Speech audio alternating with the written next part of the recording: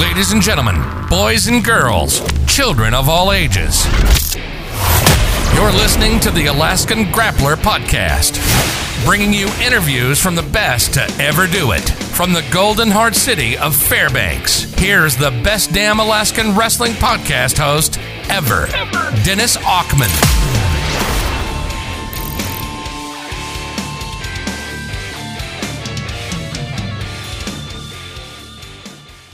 What's up, everyone? You are listening to another episode of the Alaskan Grappler Podcast. I am the best damn Alaskan wrestling podcast host ever, Dennis Auckman. All I have to say is finally! I'm back, and I'm better than ever. If you have never listened to this podcast, then you are welcome for blessing your ears with the voice of an angel. And if you have listened to this podcast before, well, welcome back.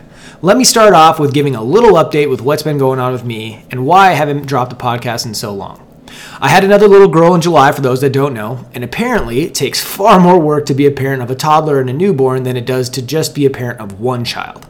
I'm a guy who does his research. I like to read a lot, and nowhere did I find anything that said 2 kids would take more time, effort, and work than 1. So I don't know what the hell is happening.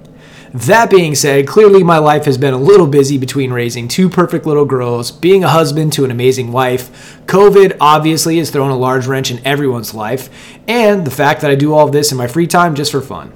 Now, down to business. First, let me apologize publicly to Chris Perk. We had this interview back in July. I spoke to him several times since then and apologized for the delay, but again, I am so sorry for the delay in getting this interview edited and out there for your listening pleasure. For those who don't know Chris, he is currently an assistant coach for Homer High School and current athletic director, as well as podcast host himself. He used to be the head coach. He grew up there, he wrestled there, he had success wrestling and coaching, and went on to wrestle after high school. After college, he brought his love and passion for the sport back to Homer and has been a large factor to the school's wrestling program. He has also helped with the Alaskan Grappler rankings, as well as rankings for AK Matt back in the day, and even announced state finals matches in the past when AK Matt used to record them and put them on YouTube. The man is an Alaskan Wrestling Hall of Famer, fellow Miami Dolphins fan, and a great dude. We talk about so much in this interview, so without any further delay, here's my interview with Chris Perk. Let's start with the question I ask everybody off the get-go is, when did you start wrestling, and then who or how did you get into it? Yeah, so it happened in 2nd grade, and I had started out playing Little League Baseball that year for the first time ever. I'd never played sports till 2nd grade, and I had a friend that lived next to my grandma's house who I would play with all the time. And he's like, hey, you should play baseball. And I was like, okay, cool. And so that was really fun, and I totally enjoyed it. And then he was like, hey, wrestling starts this fall. You should join wrestling. And I was like, huh, okay. And I had no idea, what wrestling was. My family didn't have a clue really what it was, other than my dad had been a bus driver up in Anchorage, and he drove the Chugiak wrestling team, I guess, to their events in Anchorage. Okay. And so he knew of the sport, and he actually liked it because being around wrestlers, the vibe was he enjoyed what was going on there. And so literally, I didn't have sweatpants or athletic shorts. I was in my Toughskins or something. These Sears Roebuck jeans that were just, awful. They didn't breathe at all. And so finally I convinced my mom to cut a pair off at the knees so I could have kind of shorts. And that first year, I literally bridged the entire season. And at the end of the year, that was the award I won, was a classic Kingfisher Bridge Award or something, because I didn't win a single match. I wasn't even close, but I could bridge and not get pinned. And so that was the start of my wrestling career with the Popeye. It was Popeye Wrestling Club. Sure. Did you guys have a lot of kids coming out at that time? Yeah, I would say that was right when Popeye was starting to grow. We had a guy, John Hendricks, was our coach. He was a former Homer High School wrestler that went on to wrestle at North Idaho and Tennessee. And he was a big presence guy, just big, boisterous. When he barked, we all ran, and it was was an easy guy to perform for because he just was so gregarious and just felt like, yeah, that's the kind of guy I want to be, you know? Follow-up question I always ask everybody is, who has been some of your biggest influences in the sport of wrestling when you were like a competitor, or maybe even as a coach, I guess, coming up and starting the coaching scene? There's a lot, I would say, and looking, like kind of preparing for this interview, I was like, gosh, who, I mean, really all of them have some type of an influence, with Sure. John Hendricks getting us started with the youth program, and then Pat Daigle was really influential as my high school coach. He really helped me through more than just wrestling, at that period of life. Steve Wolf, of course, who's in the Hall of Fame. Here's the thing that I appreciated about Coach Wolf. Like, took me to a wrestling tournament in Anchorage. It was like some freestyle tournament. Drove me up there, wrestled. I had prom that weekend, and he was willing to like leave early, drive me home to get back for prom, And I was like, you know what? That's pretty cool. Not everybody would make that type of sacrifice in their life. And then college, Mike Clock at Pacific University, he, we call him Grandfather Clock because he's just been around forever. And he wasn't on the mat so much with us, but he just was a presence. He was always around. He stayed connected. He just called me last week and like, oh, I'm coming up in 2 weeks. Get the boat ready. Let's go fishing. That's cool. Yeah, and what's cool about that era of Pacific is that I think out of the 10 weight classes, 8 or 9 of us all went on to be high school coaches. And I think that was really because of his influence and keeping us all connected and moving forward. And then as a coach, I think it morphs a lot. I had read Tom Ryan's book a long time ago from Ohio State and got some nuggets from him. And then it was really cool when Steve Glassy, he runs Camp of Champs, and he was bringing people up here. And the first summer we took kids to that was when Henry Cejudo came up. Oh, okay. And so I kind of connected with Steve, and he loves fishing, so he would come down and fish. And then, the next summer he brings up, world champions. And then all of a sudden, here's Cale Sanderson, at my house, staying the night. And I'm taking him fishing. And I got to hang out with him and Casey Cunningham for an entire day. And wow, that's crazy. So then all of a sudden, like, oh, yeah, well, I got to study Penn State, guys, because there's something really good going on there. So I think it continues to morph. And I think that's the key to good coaching is that you watch, you observe, and then try to take what you can and put it into your own system. Sure, I totally agree with that. That's a great answer. Let's talk about high school wrestling. I had you fill out that questionnaire, and you put on there that you took 4th at state your sophomore year, and that was when Homer was still 3A, and then they got bumped to 4A. And then we did, yeah. That was that era. Like we jumped back and forth a lot. It was funny. The joke was we were always at like $3.99, for a lot of years. Okay. And then the count got up to 402 or something. And so, yeah, we came in as a freshman and sophomore, 3A, and then my junior year and senior year, we were up to 4A. Okay, and then your junior year, you put on there that you did not place at state. And then your senior year. Correct. Yeah, I was looking back at the bracket, actually, and trying to figure that out, but it was just a tough weight class. A guy named Justin Jackson from West and Seth Whaley, Fred Donaldson, actually. I think his name was Fred. He's from Lathrop, and he actually made it to the finals that year against Justin Jackson. So you went from not placing those a junior, and then you were runner up your senior year, right? What happened in between those 2 years? How did you go from not placing to being a runner-up? Like, that's such an extreme difference. What changed there for you? I would say, well, it was a heavy senior group, that year. Like, a lot of kids graduated that year. And then I was really motivated to, end on top and really worked hard in the off season.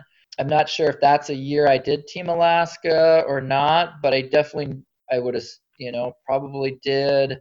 And then that senior year, I just was focused and really I didn't play basketball that year. I really, truly wanted to give my best effort in wrestling, and it all seemed to, it did fine. I think it. Different So I mind. would say just a little bit of everything. Sure. And then out of curiosity, who did you wrestle in the finals? Yeah, a guy named Glenn Brown from Soldotna, who I beat 3 times that year. Oh, brutal. Yeah, it was brutal, and that's a good way to put it. And I beat him 12-4 the weekend before, Oh, wow. and I was just crushed. He put me to my back somehow. I got caught. It just was a wild match. I went out there. I took him down right away, and he yelled that he was injured. I was taking him down to his back, and basically I didn't get anything out of it. Not even And he you was didn't like, get the takedown? nothing. Yeah, they didn't give me Wow. anything, even though I was like literally taking him down to his back and he yelled. Used up all his injury time, and then he came back and was just like a whole new wrestler. Yeah. It was like, What a surprise. we're just about down and out, and Yeah. somehow he caught me for 5, and I never could. Yeah, I just mentally Couldn't get back in it. get back into it. Dang. Well, at least you know that. I mean, at least you know that you beat him, a few times earlier in the year. Not that it, makes a difference, but it's always kind of nice knowing like, hey, I beat that guy. I don't know. Maybe not. Right. Yeah. And it wore on me a lot. One of the quotes that I heard recently is somebody uses this quote is like, wrestling is what you do, but it's not who you are. And I think it was hard for me that senior year because I really identified with wrestling and I felt like that's who I was. And so Sure. when I didn't come home with the state championship, socially and emotionally, it was bruising for sure because I was so ashamed that I hadn't done what I seeked out to do. Right. How long do you think it took you to kind of get over it? Are you over it? Well, I think now, yeah. I mean, it motivated me. I don't know if I would have went on to college to wrestle had I not taken second place. Oh, wow. I think if I won a state championship, I would have been satisfied. But not winning it actually, I think, fueled my desire to keep pursuing, something higher. And so, there was months that I held on to that for sure. But now I'm to a place where it's like, no, that was actually probably a good thing that happened. Yeah, wow, that's really cool. Speaking of which, that's kind of like leads me into my next question. So after high school, you wrestled for Pacific University, which is where exactly? It's in Forest Grove, Oregon. It's about 30 minutes to the coast of Portland. And at the time, it was an NAIA school.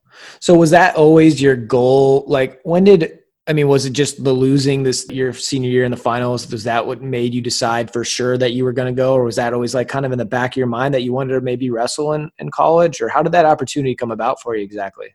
Yeah, I would say probably not till my senior year when I, was pretty successful and thought, man, this could be my ticket out of Homer, this could be my chance. And nobody in my family had ever gone to college. So it wasn't like we had a blueprint on what that even looked like. How do I apply? What does that look like? I put out a couple feelers to some colleges, applied, got accepted. And then Pacific wasn't even on my radar until summertime when Coach Clark actually came to Homer.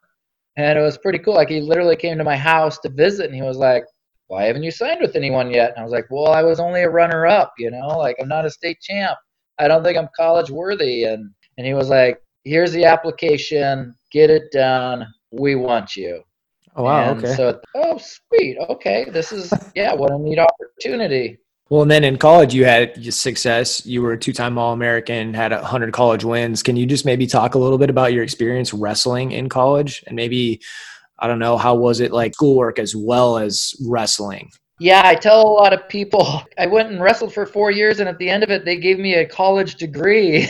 I think is pretty cool because, again, like I don't think had I just gone to college without wrestling, I don't know if I was motivated academically enough to have done that. And so it was pretty neat to have that experience. And initially I wanted to be a math teacher until I took calculus and literally the guy was a rocket scientist. Oh gosh. Yeah, it was hilarious. He stood at the board the entire hour and just wrote formulas. And we would all just be sitting there with our hands up, like, hey, we got questions. And he never would turn around. And it was My like, gosh. yeah, I'm going to go try the PE department, I think. Oh yeah, never mind. Wow. Then I switched over to be a PE major. That was, yeah, definitely more my cup of tea. And wrestling, definitely my freshman year was a learning experience. I think, wrestling in Alaska then was pretty archaic. And my style that I had learned even was, I had a Peterson roll from the bottom. When I got to college, of course, that's not a very effective maneuver, and I did not have a very good stand-up. And so my freshman year was definitely, I had to relearn the sport.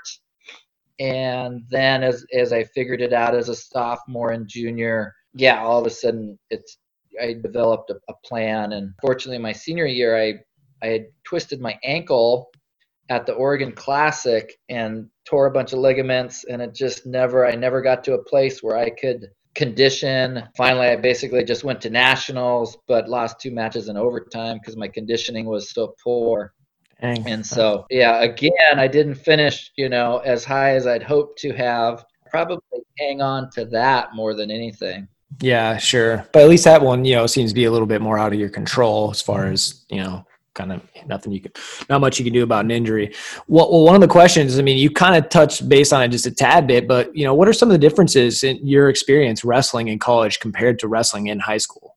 Yeah, definitely. The styles, the mentality. I think the mentality was a big one, where you get in the room, and even in the practice room, there was various people that you had to kind of figure out. There was one wrestler where I could always get to his leg, like all day long. I'd get to his leg, and then he'd just kind of sit in this front headlock position and try to choke you out, and you're just like, come on, buddy, this isn't wrestling. Like, Yeah. you're choking me out.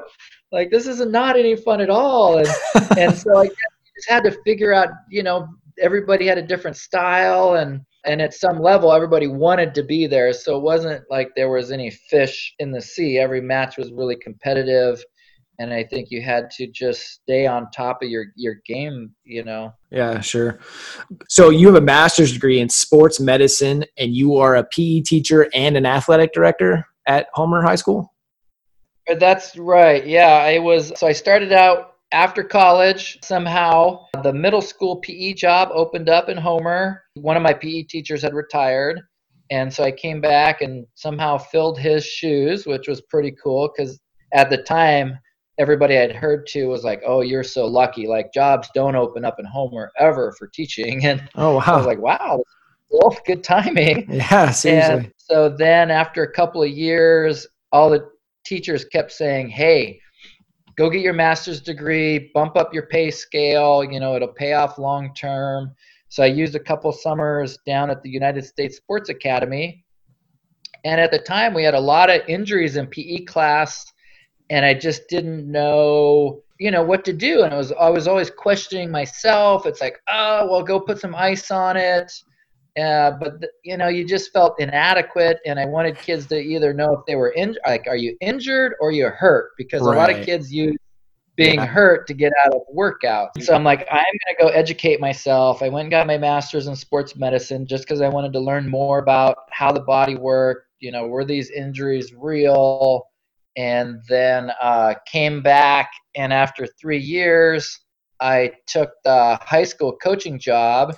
And then that summer, the athletic director retired, and so then I also interviewed and took the AD position at the high school. Been doing that, I wouldn't say ever since. I did have a 5-year window where I just did straight PE. Let's talk about coaching a little bit. We kind of talked about it a little bit earlier as far as, some of your influences and stuff like that. But, you've been the head coach and you've been the assistant coach. What are some of the major differences there? Is it just the responsibility that comes with being the head coach compared to assistant coach, or? Yeah, I would say that, it kind of hasn't been, I would say, so much of a difference yet here because there's a lot of things that I did as the head coach that I probably still do as the assistant coach. Okay. Because I'm good at it, right? Sure. Like, Like why hand off something to somebody else if you're really good at it, I guess. So I wouldn't say a lot has changed other than maybe an overlying influence, giving up the practice planning every day, things like that are different. And then I like the flexibility of being an assistant coach because I think what was happening as the head coach is I wasn't able to keep those relationships that I wanted to form. As a head coach, it seemed like there were so many other things that you're juggling that the thing that we got into coaching for is the relationship with your athletes. And I was definitely losing that. And so Gotcha. coming back in as an assistant coach, I feel like I can really start to form those bonds better again, Yeah. which I really appreciate. Yeah, I hear you. What do you think the hardest thing about being a coach is? I think that that's probably it, is keeping those relations, like checking in, whether it's weekly or monthly with your athletes, because if you're not, somebody else is. Right. And so I feel like you're competing with so many things nowadays with social media and technology. And at some point, for old guys like me who aren't into Snapchat and things like that, it's like, Sure. I have to work a little harder to make sure that we're forming those connections and keeping the venues of communication open. Let's talk about you being inducted in the Hall of Fame a couple years ago. Number one, were you aware that that was going to be happening? I know some people get surprised and some people know ahead of time. No, that one hit me in the face like a Mack truck, to be honest. Okay, Like awesome. I was literally, in my eyes, that was always something you get when you're old, right? And I had not mentally fathomed that yet, that I Yeah, was in that position. right. And so I was we were getting ready for the finals because it's right before the finals. And so I was going back. I'm like, I got to go change into my suit and tie and get ready for the finals. And then my assistant coach, Bubba, was like, yeah, I don't have time to do that. And I was like, what are you talking about? Like, I can miss the first couple people getting inducted. No big deal. And he's like, yeah, I can't let you go back there. And I was like, oh. So then it was like, aha. Put two and two together. Okay, cool. Well, that's awesome. Tell me a little bit about that. What did that mean to you? Being inducted. Was it something that you hold special? Well, I think, yeah, it is, right? Anytime you get honored for years of service. I think when we were younger, that, like the Coach Richies and the Coach Wolves, like people coached forever, it seemed like when we were kids. But as we get older, especially being an athletic director, I know how many coaches we hire all the time. I don't think there's as many coaches making it a lifestyle anymore, 20, Sure. 25 years. Yeah, I hear you. And so I think if you do anything long enough and you do it, above average, then, which is a great quote actually from Brett Metcalf. He was at a camp a few years ago and he kept saying that, that was wrestlers. Like, we strive to be above average. And I'm like, yeah, I like that. Oh yeah. We don't have to be great, but being above average for a long period of time, I think is was noticed, and that was great. We had the opportunity to win a few state championships this last couple of years, and to go along with the wrestling career, and I think just always promoting wrestling, right? It's like your podcast, which I really enjoy. It's like, man, anything we can do just to spread the word about what a great sport this is, we need to take advantage of that. We're going to talk now a little bit about kind of like some of just the random stuff that I always talk to people about. So you said you're a coffee drinker. Are you the type of person you have to have coffee every single morning? Get cranky if you don't? am. Yeah, I totally am. I got addicted, I guess, probably about when you started out teaching, like I'd never drank coffee in college, and then I get to teaching, and all the teachers are drinking coffee, and I was like, oh, well, I don't want to be the guy not drinking coffee, right? So, I started out with black coffee, and I was like, oh, this is just awful. Why do I can't do this? Horrible. And then somehow we had this new espresso in town called K-Bay Cafe, and this guy had just won like the state's best barista award. And so I'm like, oh, I'll give that a try. And I do have a little bit of a sweet tooth, and so I got addicted to mochas and flavored mochas.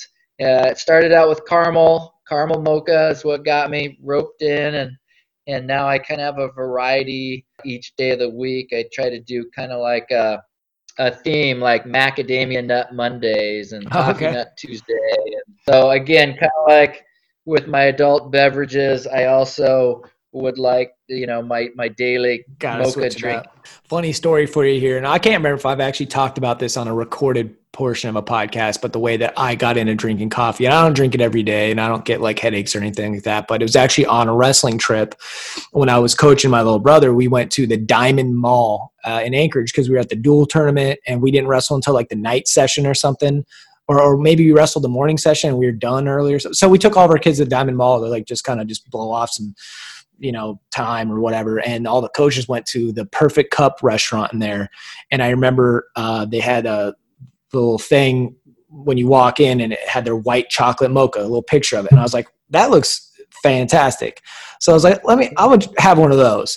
And I tried it and I was like, oh my gosh, this is insane. And ever since then, I that's my go-to when I go and order coffee is a white chocolate mocha or whatever. And like I said, I don't drink it all the time, but it's also hard for me because my wife always drinks Americanos, which is just black, just nasty as hell anyway. So I'm like, yeah, she'll get the hard stuff, the nasty, mud nasty, and I'll drink like the other stuff. And so not that it matters, but I'm always like, yeah, thanks. Yeah, thanks. Appreciate it. Foo-foo drink. When I first started, I was like, oh, this is pretty foo-foo, but yeah, I got to the point where I'm like, I don't care anymore. Yeah. I hold the whipped cream. That's where I hold I'm like, I can't do whip. Would you consider yourself a morning person? You get up and you're all chipper? Yeah, I would think so, which has changed because, I think probably, I've hit that age where I can't sleep in anymore. And so what I've found is I feel, this is probably the next word of advice to young people, but is that I think if you go to bed at a reasonable time and you just get your whole day. And I feel like the things I get done between 7 and 10 in the morning before a lot of people even get up is like, wow. Yeah. So those are the little things I think that can set people apart as well as just getting up, get going, move. And so, I'd say I'm more of a morning person than not. Speaking on the morning thing, do you typically eat breakfast? Do you have to have breakfast or?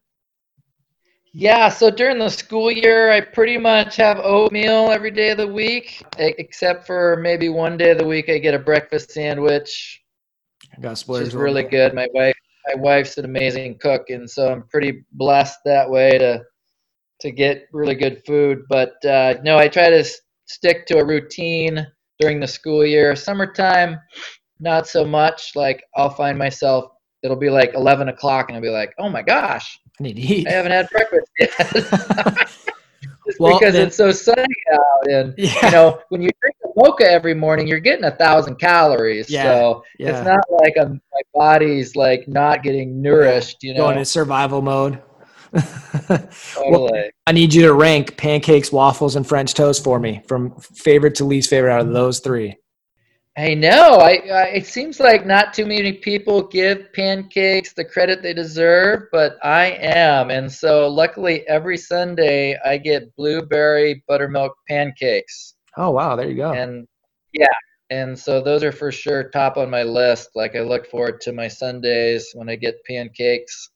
And then I guess waffles are fun because that's where I would use whipped cream. And usually I'll have them at like when we stay at the Diamond Center or something, when you can make your own waffles. And okay. And then French toast coming in last place. Whatever's third place after that. And then here's a new one I got. So no one's heard this one yet because I've not done editing the podcast.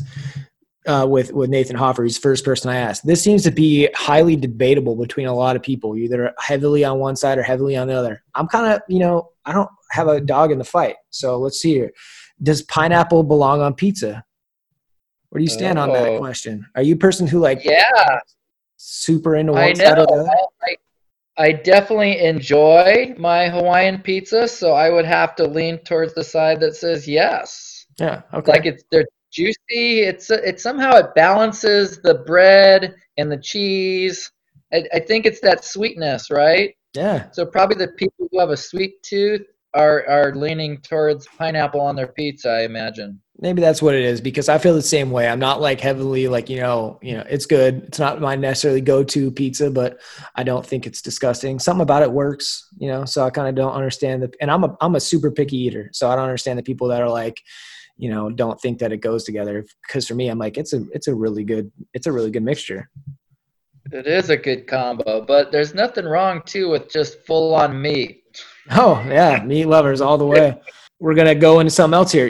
So you said that you were adopted. Were you adopted like as a baby or at a certain age, like, 5 years? I don't know. I guess I kind of don't know what I'm asking here. Were you like adopted like your whole life, or did you go through like, how some kids go through like foster cares and things like that? Or how exactly, did that? I know it was a unique situation. I got adopted by my second uncle when I was about 1.5. Okay. And so my parents, so I was kind of adopted in family, so to Okay. speak. And so my mom and my dad have always been my parents, growing up, pretty much. And so that was an interesting experience. Yeah. And then you Uh, also said that you were born in North Dakota. yeah, so I was born in North Dakota, and then my biological mom had me when she was like 20, and she just wasn't ready to be a mom. And then my parents up in Alaska were trying to have kids. It wasn't working. They really wanted to be parents. And so it was kind of neat that here I was available, someone who wasn't ready to raise me and parents who were ready. And so it was just a good fit. Yeah. So like a blessing in disguise. Totally. So I was Yep. going to say then like what brought you to Homer, but if they were already up here, up in Homer. Yeah, yeah. So my parents lived in Homer already. My dad's parents moved up here in like 1956. Oh, okay. And so, yeah, I'd say we've got some roots in Homer, I guess, for a bit now. So my biological mom just flew me up here with, her, and when I was about, yeah, 1, I guess. And Yeah. So obviously you said your parents are your parents, but I mean, biological mom just not in the picture ever anymore after that, or out of curiosity? oh no, Oh, okay. yeah, no, she is. Yep, and we actually have a really good relationship. Oh, She cool. reached out to me after high school.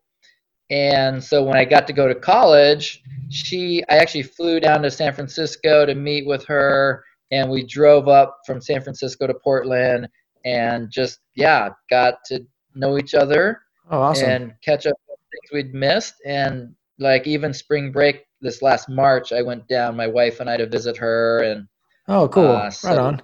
we really enjoy our time together. Cool. Well, that's dang, man. Well, it kind of seems like it worked out great for you. Well, how, did that play any part, you growing up as like an only child and being adopted? Did that anything come out of that?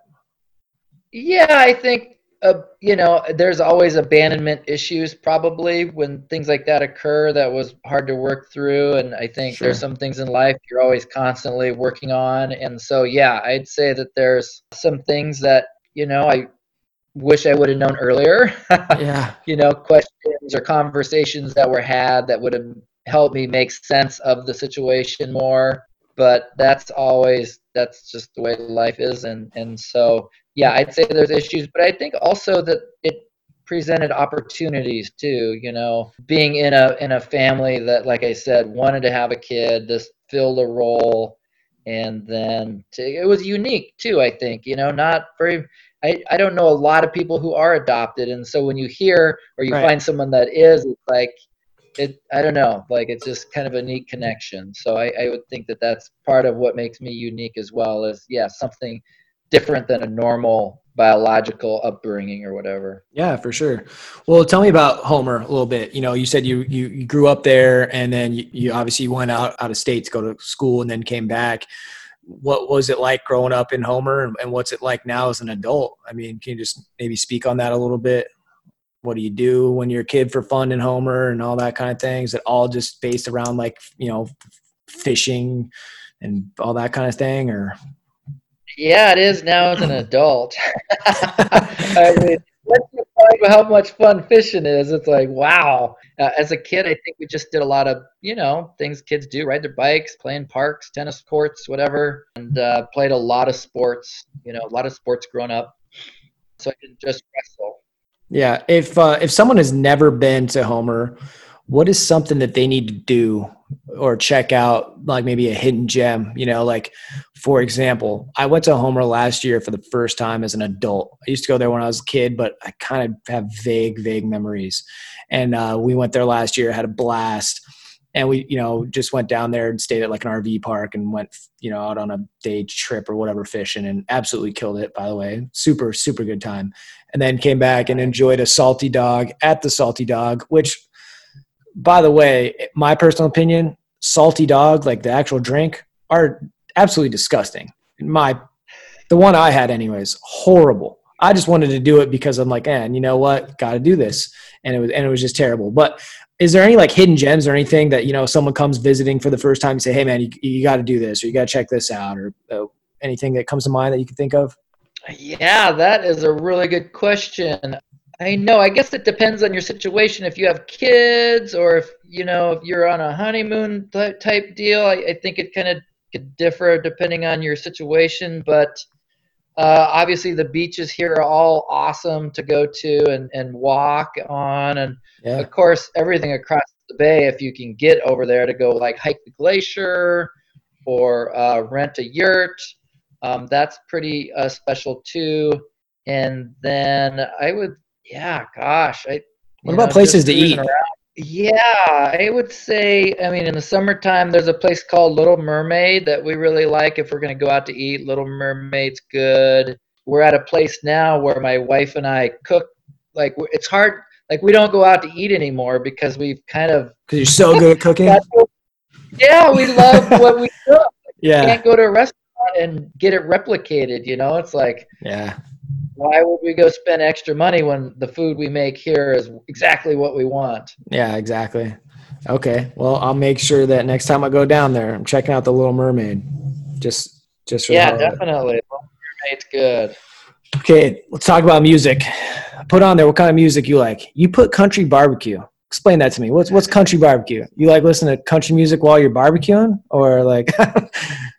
Right, that's awesome. I actually don't probably listen to it while I'm barbecuing, but maybe I should. I don't know. It's just a station that I'm, on Pandora, and then it's on Spotify. So it's like Kenny Chesney. Okay. I don't know. It's just and it's called Country Barbecue. It's called Country Barbecue. Yeah. I'm gonna have to check it out. And it's just most of it's upbeat. So if you're like out working. Sure. This new song just came on that I like. It's called "It Ain't My Fault," and it's like, oh yeah, this is like you just sometimes stop and you start clapping your hands. And like, all right. About it, It's like, man. Okay, I'll definitely check it out because I literally listen to pretty much, not even exaggerating, like all kinds of music with the exception of like death metal where they just like yell and play guitar or whatever. But I literally listen to pretty much everything else. My wife's Korean, so I even listen to like Korean pop. Not a joke. Awesome. Let's also talk about sports. So, and favorite sports franchises. First of all, let's run down the list of the four main sports of NFL, NHL, MLB, and NBA. Who you rolling with in each sport? Let's start with NBA. Who you got? Who you taking? Yeah, so definitely old school Boston Celtics. Okay. I grew up, with Larry Bird and Danny Ainge and those guys, so I got hooked with them at an early age. So you like them because of the guys that you watched growing up and because they were on top at the time? Yeah, and one thing that I'm very loyal, I guess. Like I don't jump ship or join a bandwagon, so those are my guys, and every year, they win some and they lose some. Gotcha. And then MLB, who you got? You're a Yankees fan, yeah, right? You might end up stopping the conversation here right now, but the Yankees for sure. Okay. I'm not going to stop the conversation because unfortunately I have to deal with it all the time because my wife is a Yankees fan. So. Oh, good. Yeah. Yeah, so, we have Red Sox fans in Homer, it seems like. So wherever really? I go in town, it seems like I get razzed because of that.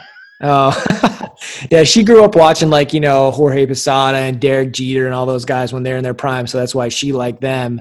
And we actually got to go to Chicago probably like 10 years ago and watch the I'm a Cubs fan, watched the Yankees play the Cubs for like a, interleague series there. And that was really cool. Sat in different section. We went to 3 games in a row and sat in a different area and whatever. And the amount of Yankees fans that were at the Chicago Wrigley Field was crazy to me. I was just like, I wondered, they were like literally starting like their own chants. And I was just like, oh my God, like what the hell is going on? Shut up. Right. Yeah. But then I didn't want them to kick my ass. So we went and watched the Yankees in Chicago, but we watched them. They played the White Sox like on a Thursday night, and then we watched them play the Cubbies on a Friday night. So that was cool. Pretty neat. Awesome. And then who do you taking for hockey? NHL? I've probably distanced myself a little bit, but I was a Boston Bruins fan for a period of time when they had Ray Bourque. Okay. I guess, yeah. Sure. And then I waited for the end to talk NFL because it's not every day you talk to another Miami Dolphins fan because there's not that many of us out there, or at least not many of us that will admit that they're a Dolphins fan. Totally. Anytime it comes up, I'm always like, who do you like? I'm like, do I have to tell you? Right. So why are you a Dolphins fan? Well, I think it was just in that era of time when I started liking sports, and Dan Marino, that was his year when he got to the Super Bowl, and it was like, wow, these guys are fun. They throw the ball a lot. When I was a kid, like I literally had a football, and I would play football in my yard by myself, and I would throw it to myself and like dive in the snow to catch it, and it'd be like a first down. And so I was like, yeah, Dan Marino, this guy chucks the ball a lot. I love it. They were just enjoyable, and I liked the colors, were intriguing to me. And I always thought if I was ever going to go get to watch my favorite team play football, I want to go to Florida. Sorry, taking gift from Alaska. Yeah, that's funny. The only NFL game I've actually been to was when I was living in Las Vegas. The Rams, when they moved to LA, so not too many years ago, the Dolphins happened to be playing in Los Angeles that November. And I told my wife, I was like, we gotta go. It's only like a 2-hour drive, 3-hour drive or whatever. And we went down there, we rented a little beach house and whatnot, stayed down there for the weekend and went and saw the Dolphins play. Unfortunately, the weather was crappy that day as far as raining, but they had a comeback win and end up winning like 13-10. But it was so cool to be at that. And then it was at the time where I think it was the Rams' first year being in LA. So they, the people of LA weren't really like the Rams weren't like their own. Like there was probably more people wearing like Dolphins jerseys and stuff than there were people wearing Rams jerseys. And it was just, really, really cool to be at that game and see all that stuff. And I actually, in all the sports growing up and whatever, always rock number 13 because of Dan Marino. Yeah, something to say. Not too many other people rock that number either. No, yeah, and that's why I do, just for that exact reason. One last thing to talk about before we get back into wrestling. Let's talk about fantasy football. You said you're into fantasy football. You get like super into it? I would, probably more than my wife would like me to, for sure. I mean, I listen to a couple podcasts, and then I, try to do a few mock drafts every, once a week at least. And, are you in the same league every year with like friends or random ones or? Yeah, I'm in 2 leagues, one with some teacher buddies in town, and then one with actually my buddy who's a Patriots fan, and all his buddies from back east. So it's a pretty 2 different, sure. Very different vibe leagues for sure. Would you say that you're a above average fantasy football player, or you typically? Well, I'd like to think I am. I mean, last year I was second in one league, and the year before in the other league I was second in, and so typically I'd say I'm in the top tier. Yeah. Okay, cool. And then do you have a specific like fantasy football strategy that you kind of go with when you drafting your team? It kind of depends on where you're drafting, though, right? What threw me off last year is we switched to an auction draft in one league. Oh, interesting. So I had to really, do some research and try to figure out. How was that? Did you like that at all, or? Yeah, I think I do, just because you get to kind of almost pick your team you want that way, right? I mean, so how does it work? It's just still a normal draft, and then when it comes to your turn, you have so much money, and then each player costs a certain amount, or how does that work exactly? Yeah, exactly. So everybody has like $200 to start with, and let's say you're the first pick, but you're the first nomination. So you nominate, let's say, Lamar Jackson, right? And So everyone gets a chance to bid on Lamar Jackson until whoever the okay. top bidder is, right? Oh, interesting. $50. And then you've got your quarterback, but now you only have $150 left to fill the rest of your team. Right. Okay. Interesting. Huh. That's kind of cool. A little different, I guess. How many people are in each of those leagues? 8, 10, 12? 12. 12. Okay. Just curious. Right on. Well, let's get back into wrestling. I got a couple more questions and then we'll be done. What do you think is the hardest thing about wrestling? Oh man, all the encompassing things, the mental piece, the managing your weight, trying to I think a lot of it for me or for kids that I've coached, it's trying to just decide if wrestling is for them. Am I a wrestler? It's really hard to find a kid that's willing to start wrestling in high school. And so unless you, especially nowadays, if you haven't done the club growing up, the likelihood of you being successful at the state level is going to be really low right now. Right. And so that's kind of a bummer because it'd be nice for kids to be able to, in other sports in high school, they can join for the first time. And Yeah. I think that they wouldn't get humiliated like they could in wrestling. Right. Yeah. I mean, like you said, you're so far behind the curve, especially if you're at specific weights where you're looking at the top, even 8 kids have been wrestling since they're in 3rd grade or something, or, and there's even kids that have been wrestling for a long time that aren't even going to place because they've been doing it for so long. Brand new kid ain't even gonna stand a chance.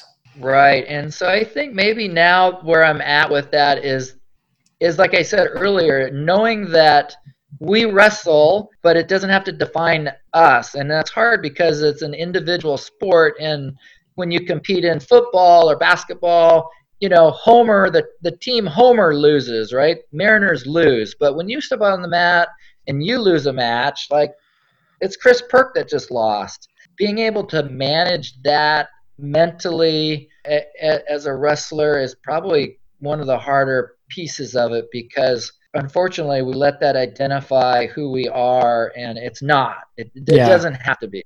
Well, especially as, teenagers, they don't kind of seem to, not many of them realize until after the fact that, that's not just the one match or 2 matches or season doesn't define you as a person or your, up to now as a person. Yeah, exactly. And we do, right? Because it's that world that we're in.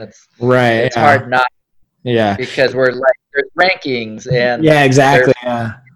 People who are getting the accolades are at the top of the podium, and there's not a lot of wrestling. I think is so hard. The work you put into it to be successful. If you're not, it's hard to warrant going to practice and sweat and climbing the rope and doing burpees and those things aren't normal workouts for I think 90% of the sports. And so if you're not getting some success, it's hard to look at that and go, oh yeah, at least I was getting a good workout. Yeah, exactly. Yeah. What do you think it takes to be successful in wrestling? There's a few factors that I have observed, I guess, that maybe aren't even in people's pictures, I think. And one of them is family support. There was a few years where we would go to the state tournament, and I just observed the kids whose parents weren't at the state tournament, they would not make the podium. The kids whose parents did come to the tournament, they would get on the podium.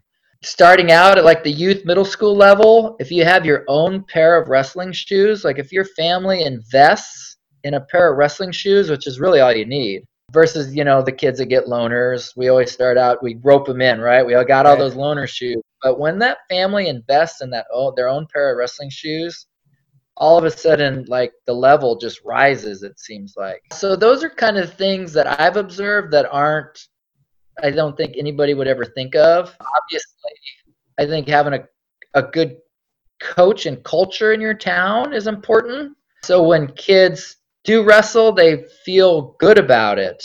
They're not questioning themselves. They're not like, oh man, wrestling, because some places don't embrace wrestling. And so I think it's important that you have a community that supports it. And so that just builds their self-esteem. And then finally, nowadays, I think at the elite level, if we're talking highly successful, just surrounding yourself with people who know, more than you do. Yeah. And I think not being afraid to fail. I can think of one of our wrestlers who he was afraid to fail, and he wrestled and he was a couple time runner up, but he wasn't willing to take the risk to fail when it didn't matter, right? Practice. Doesn't matter if you lose a practice. You could lose a practice every day. And so I think being able to fail on a daily level is really important. And you talk to guys like Jason Nolf, when you listen to Jason Nolf and those guys from the Young Guns Wrestling Club, those guys were willing to take risks, practice every day. Great point, because you have the kids that you'll see them. They'll go when it comes time to like go live or whatever. They'll go get try to get the easier kid. They're not going to get the tough kid, or the kid that maybe pushes them, who's just a pain in the ass or whatever. Very few people go and do that, but the people that do seem to do that seem to have more success for sure. Toughest opponents in Alaska? 1, 2, 3 practice partners, people you wrestled throughout time that you can maybe think back on and be like, man, anytime I wrestled that person, they really gave me hell. Anyone come to mind? Yeah, I know. I had to look up. I was like, I got to look up some names here to make sure I remember who they were. There was a guy who wrestled my sophomore year, Stevie Gamble from Lathrop, and he tore me up. Like, that guy was fast. I think he was probably a senior that year, maybe. Oh, okay. So a couple years on you. Yeah, so I was a sophomore. But I had made the finals of it was the Lancer Smith back then before it was named that. And, I was just stoked to have made it, pulled the big upset in the semis, and then I had to wrestle Stevie Gamble, and it was like, oh my gosh, just tore me so fast. And then, the guy Justin Jackson, my junior year from West, he was solid. I couldn't figure out a way to score a point on him at all. And then I remember there was another guy from West. His name was Zach Brundage, who I wrestled with when we went outside for Team Alaska. He was really good too. So those 3 in particular? Those 3, yeah, that were really good. But I had some great matches with Tom Ritchie. Did you? We were in we were each other a couple times, which was a lot of fun. That's cool. So he was younger than you? I think he was a year older than me. Oh, 1 year older. Okay. Yeah. Out of curiosity, who got the better of the other person? I think we split. I was kind of looking back at things. I'm like, I think we were dead even both. Yeah, I think we split. Do you have whether in the state of Alaska or after, do you have a favorite match or moment that comes to mind as a wrestler or as a coach, or maybe a couple favorite matches or moments that really stick out to you that you'll look back and be like, man, I'll never forget that time? I know. I definitely have a few, I'd say. I would think getting to wrestle like a couple of Olympians at college was really cool. I mean, they smoked me, but still they had the opportunity to wrestle Olympic champion, Daniel Igali. Right. He was from Nigeria, but he ended up in Canada. Oh. And so I wrestled him. Every year there was a foreign exchange. So Buvesa Satiev came over, and I just randomly got to wrestle him in a match. So those were matches that I didn't win, but nonetheless to have that opportunity was really cool. And then in Alaska, I would say one of my favorite memories was the freestyle state tournament.